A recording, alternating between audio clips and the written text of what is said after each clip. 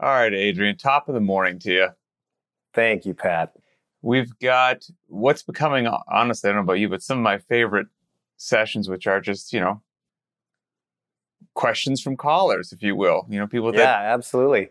leave Maybe that's what we comments. should do. We should change to a call-in format. That would be great. We could be the love lines of the CrossFit world. That would be amazing, actually. I'll have to scribble that down somewhere for future reference. So today's topic, it came from a comment posted on the BTWB YouTube channel under Very Not Random episode 53. It's from Charlie B. And here's what Charlie has to say. Old Charlie B. Let's see. I'm 46-year-old male who started CrossFit 3 years ago and I've loved it. I'm still in the glory days, lots of PRs and development of new skills. I've set a goal of qualifying for the quarterfinals in the next few years. I have a right on. garage. Yeah, very cool. I have a garage gym with enough to load the barbell to 315 pounds. My 1 rep max deadlift is likely substantially higher since I can do 10 reps at 315 pounds. I mentioned this to a friend, a non-CrossFitter who has a degree and teaches kinesiology. I was considering getting more weight. He asked, what's the value of somebody your age ever doing a 1 rep max? I would worry that the injury risk exceeds the benefit. What do you guys think? Well, I think it's maybe a little cliche because I usually lead with something of this nature, but first thing, 46 years old, put him out to pasture. That's it. How dare you? No room for challenge in your life anymore. It's all downhill. You're on the downhill spiral. Yeah. I can give the simple answer on this, which is yes, I think that there's room for people at all ages to approach their max. Now, a little more complex in that is, what do you mean by a 1 rep max? Because there are kind of a range of 1 rep max experiences. There is the 1 rep max on one side of the spectrum, which is I have trained my butt off and I am prepped and I've put weeks and weeks and weeks into this and I have done everything possible to try to attempt like a lifetime PR. And under those conditions, it's going to be PR. Yes, a titanic effort that is not likely to be replicated, maybe ever again. Mm-hmm. But those are rare. And over the course of your lifting career, you're not going to have too many of those, especially, I would argue, starting a little bit later in life. So if we go to the other end of the spectrum, just your everyday want to get better, looking to be healthy and fit, those 1 rep maxes, those are the ones that you take your time warming up. You go through some ramp up sets, you get good and comfortable with the load, you start inching it up, you take a look at what you've done in the past and you try to go just beyond that. That's a different scenario, completely different lifts, even though the number on paper is identical. And so if we're talking 1 rep max, I'm pushing the bounds of what I've done in the past in a way that is, indicative of what I am currently capable of. No, I don't see any problem there. If we're talking about lifetime PR, I'm trying to really sell the farm. I'm like, yeah, those have to be special occasions and they should be treated as such and approached as such. So that's my first question is, what are we talking about here? Yeah. 1 rep lifetime or 1 rep training? I had that basically scratched down as well. But, I guess my precursor is, I don't even know if we have to say it. Today's day and age, you never know. Obviously, consult your physician. Right? And the only reason I say that is there's somebody at Lynchman. She went to the doctor and she wound up having like some issue with her heart valve. And her doctor, God bless him, was like pro CrossFit, pro lifting, even heavy weights. And their basic recommendation was, I don't want you doing anything more than a heavy 3 rep for the foreseeable future when they'll go back. Which that was extremely cool coming from a physician as well. This is somebody who had actually something going on with their heart. So if we're talking about a healthy 46-year-old male, doing CrossFit for 3 years, again, unless I'm missing some sort of special circumstance, I'm struggling to find a reason as to why appropriately challenging yourself with a heavy single is not outside the realm of not only acceptable, but we've done shows in this before. Let's be honest. Lifting heavy is mission critical. If you're truly looking to be broad, general, and inclusive with your fitness and as well-rounded as possible, those are days that will be missed if you don't embrace them. So if you can do them safely, by absolutely, go for it. Here's something else which is on topic yet slightly off topic. Somebody left another comment which said "Very Not Random" should be called "Pat and Boz Go Down Rabbit Holes" instead of "Very Not Random." I accept this totally, but that's where the good stuff is. Come on. Yes. This is not meant. So again, tone and framing and all this. This is not supposed to be a slight at the gentleman's friend. But here's the problem that I think face so many people out there in the world. Right? Is you've got this friend who is credentialed and in the industry, so to speak, or in the game, and has, a degree hanging on the wall that this gentleman doesn't, and waves the caution flag, and it gives pause. I can see how that happens. Sure. The problem is, whatever side of, pick your issue. You should deadlift at this age. You shouldn't. You should eat gluten. You shouldn't eat gluten. Pick your issue. You can find the credentialed individual from academia that strongly supports one side or strongly supports the other. And you can find them all day long. And they're all wonderfully reputable. So it leaves a lot of people in the middle going like, what do I do? I'm lost. What do I do? And so that has to be said there. It's great. Your friend obviously has concern for you, as a good friend should. So that's great. But that concern, and as odd as it might be, even that credential doesn't mean that he's correct, it may every now and then. But my point is that just blanketly does not mean that, yes, that's always correct, because there's a lot of wonderful stuff that comes out of academia that's spot on. And there's a lot of stuff that's just archaic and wrong, and so we need to kind of sift through all of that. Yeah. And I'll offer a couple of, pieces for consideration, maybe on the other side. Number one, I think that it's funny where people put these magical properties into specific numbers. Like a 1 rep max does not have a magical property that somehow a 2 rep max is going to be more protective of anything. Sure, the argument can be made that the absolute load will be a little bit higher on a 1 versus 2 rep max, and therefore the performance envelope is going to be a little tighter. Fine, I get that. But to say that there is going to be this significant safety increase doing any sort of heavy weight from a 1 to 2 to 3, I think is a little dubious at best. Secondarily, I've also heard that they are, I've also had plenty of people that I've talked to over the years who are prominent coaches of strength sports, people I've read online, people I've read books from, all of those different voices in the room. There's plenty of people that believe rep maxes and higher reps performed to fatigue are much more dangerous than low rep heavy weights, for the purpose or for the reason that you are fatigued towards the end of the set. And it's that fatigue that is more likely to put you in a position of injury. Whereas something like a 1, 2, 3, 5 rep max is not enough cumulative fatigue for you to really get out of position. And furthermore, when you're doing those really heavy reps, the mindset is I have to be really tight. I have to be in the specific position. The focus is laser beam, like right on that precise movement. And for that reason, you are more, maybe not definitively, but there's a higher likelihood that you're going to, take it seriously, that you're not going to be out of position. So there's plenty of people that don't buy that argument of, lighter reps at or lighter weights at higher reps is inherently safer. Sure, it can be, just if you're only examining load. But if you think about fatigue and what fatigue is going to do inevitably to your technique and, follow that bouncing ball, there is an argument to be made on the other side as well. So. Dang it, Bosman. That's exactly what I had here.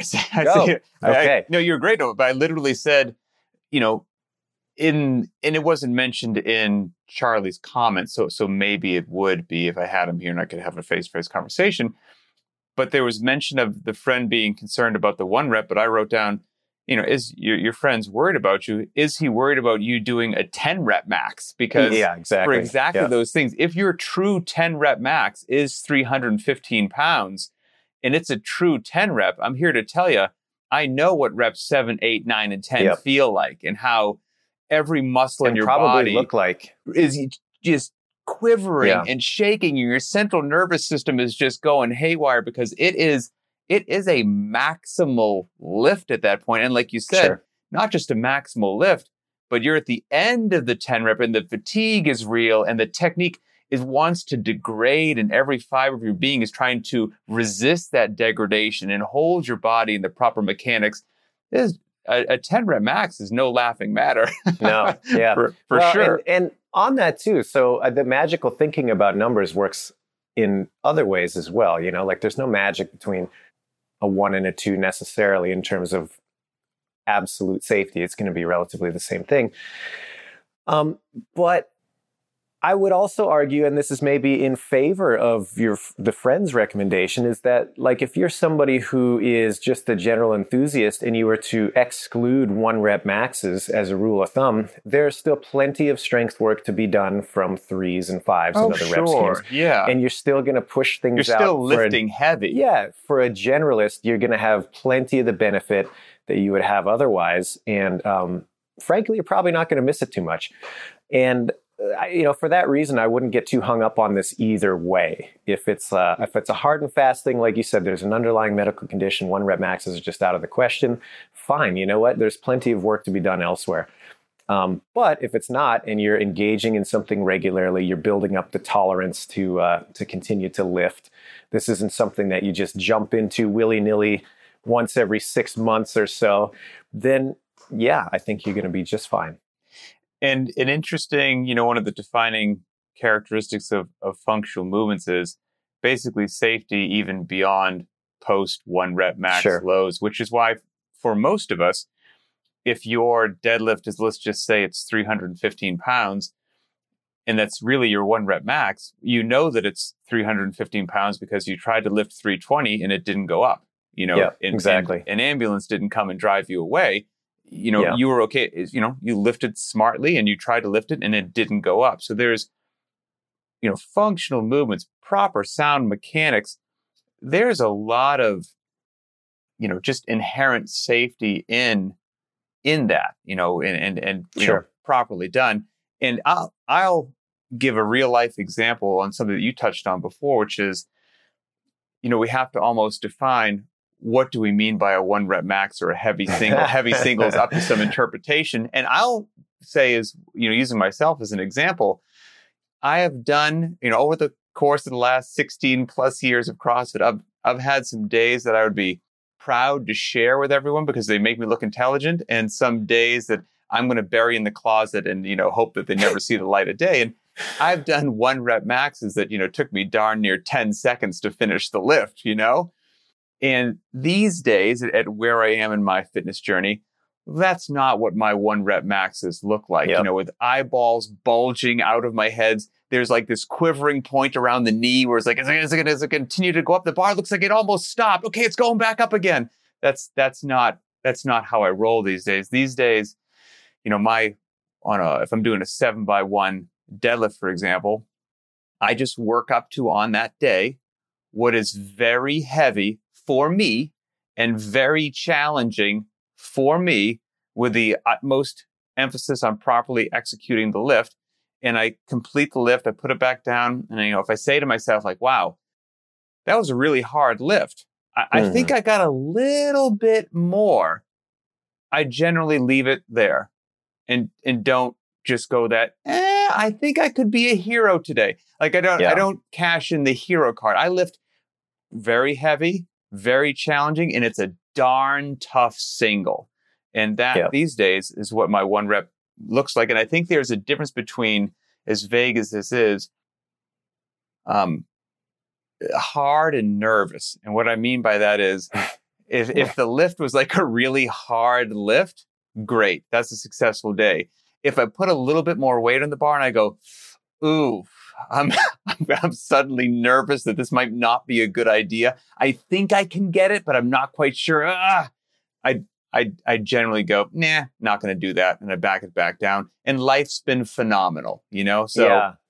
Well, that's a great point too. I mean, if we're reading between the lines here, if we have an athlete who's 46 years old, just started CrossFit a couple of years ago, it seems unlikely to me that this is a person who is only training and has no other life responsibilities. And, right, and so right. If you do have other life responsibilities, you have a job and a family and, other things going on in your life, which most of us do, there are variables that are going to be out of your control when you get into the gym. And sometimes they're easy to dismiss. And people want to believe that the objective number that was in the notebook last time is the only critical factor, and it's not. There are plenty of other reasons that what felt heavy the other day may not be possible today. Oh, sure. And you have to adjust based on today's reality versus, last session. And that's totally valid. So I think if you've got that in mind and you enter into it that way, you're going to be good to go. One other thing I'll mention, you kind of jogged my memory there, is I think this was a Mike Bergener approach. Hats off to Coach Bergener, who introduced many of us to Olympic lifting style training. And anyway, great coach. Look him up if you're not familiar. But he used to say all the time that if you PR, you're done. Like that's that. If to your example, you got a 7x1 lifting day, sets 2, 3, 4, you're ramping up, you PR on set 5, you get like a 5-pound PR. You're like, awesome. But I've still got 2 reps left. His hard and fast rule, I don't know if this is still true, but at least back in the day it's like, that's it. Shut it down. You did what you were supposed to do. There's nothing to gain by trying to get greedy at this point. Something obviously was going right. You did more than you've ever done objectively. Take it as a win and come back and do it again later. And I think that's a great approach. Absolutely. And especially for those of us that are, seasoned, a little more seasoned than some of the young bucks, should we say. Yes, agreed. Yeah. He had some other line, totally off topic, completely off topic. Just, Bergener has so many great, fantastic lines. He's marching around barking at people. He, obviously he's a phenomenal Olympic lifting coach and always trying to make people lift better. I mean, that's the individual's passion. But he had some funny line where somebody did some massive snatch. It was like, a 300-pound snatch, let's say, and this was many years ago. And he's like, here's a question for you. What do you say to somebody with a 300-pound snatch and an early arm bend? And everyone's giving their cues. And he goes, I say, nice lift. Yeah, absolutely. I was like, that's awesome. You're doing something right. You may have a little bit of an early arm bend, but holy cow. That was the hallmark of his coaching. And I think something that was really great was his directness and simplicity. And people would critique him sometimes, I think, if they weren't understanding of the depth of knowledge he had of weightlifting. They would see that and at first blush say, oh, well, he's just a very simple coach. It's like, no. He has distilled it down into what you need to hear now. And he's made a decision as to what is the most important thing to focus on now. And just because he's not overwhelming you with 18 different things, don't take that as a lack of understanding. You're not getting a pass. Yeah, exactly. So it's just funny how people I remember going to his seminar, spending the day. For some reason after the seminar, he didn't identify me to go to like the Olympic lifting team or whatnot. But anyway, he just worked me over. Maybe with next the PVC. year, Pat, worked me over with a PVC pipe. Like one of those days where I couldn't believe how sore I was from just lifting that darn PVC pipe and just holding positions all day long. Holy cow! So anyway, well, Charlie, I hope that helps you, my friend. I think I can speak for you as well. I really enjoy these user-submitted questions. It's my pleasure to ideally share. Again, I've done a lot of things wrong over the years, but I've been very blessed and fortunate to rub elbows with a lot of people smarter than me and whatnot, and to share any of that with people and hopefully help their fitness journey is something very cool. So keep the questions coming. We're happy to get them. So as we always say, If you've got a question, if you've got a topic, if something's on your mind, go to the BTWB YouTube channel, post it in the comments. Let us know what you think. If you have it, hey, this is just what Boz and I think. We've been wrong before. We'll be wrong again. If you strongly disagree with this stance, or you have some other information that might help Charlie in this question about deadlifting and 1 rep maxes, post it down there in the comments. Let's have an open exchange of information. We don't have the keys to the kingdom here. So as always, for Adrian Bosman, I'm Pat Sherwood. Thanks for your support, and we will see you next time.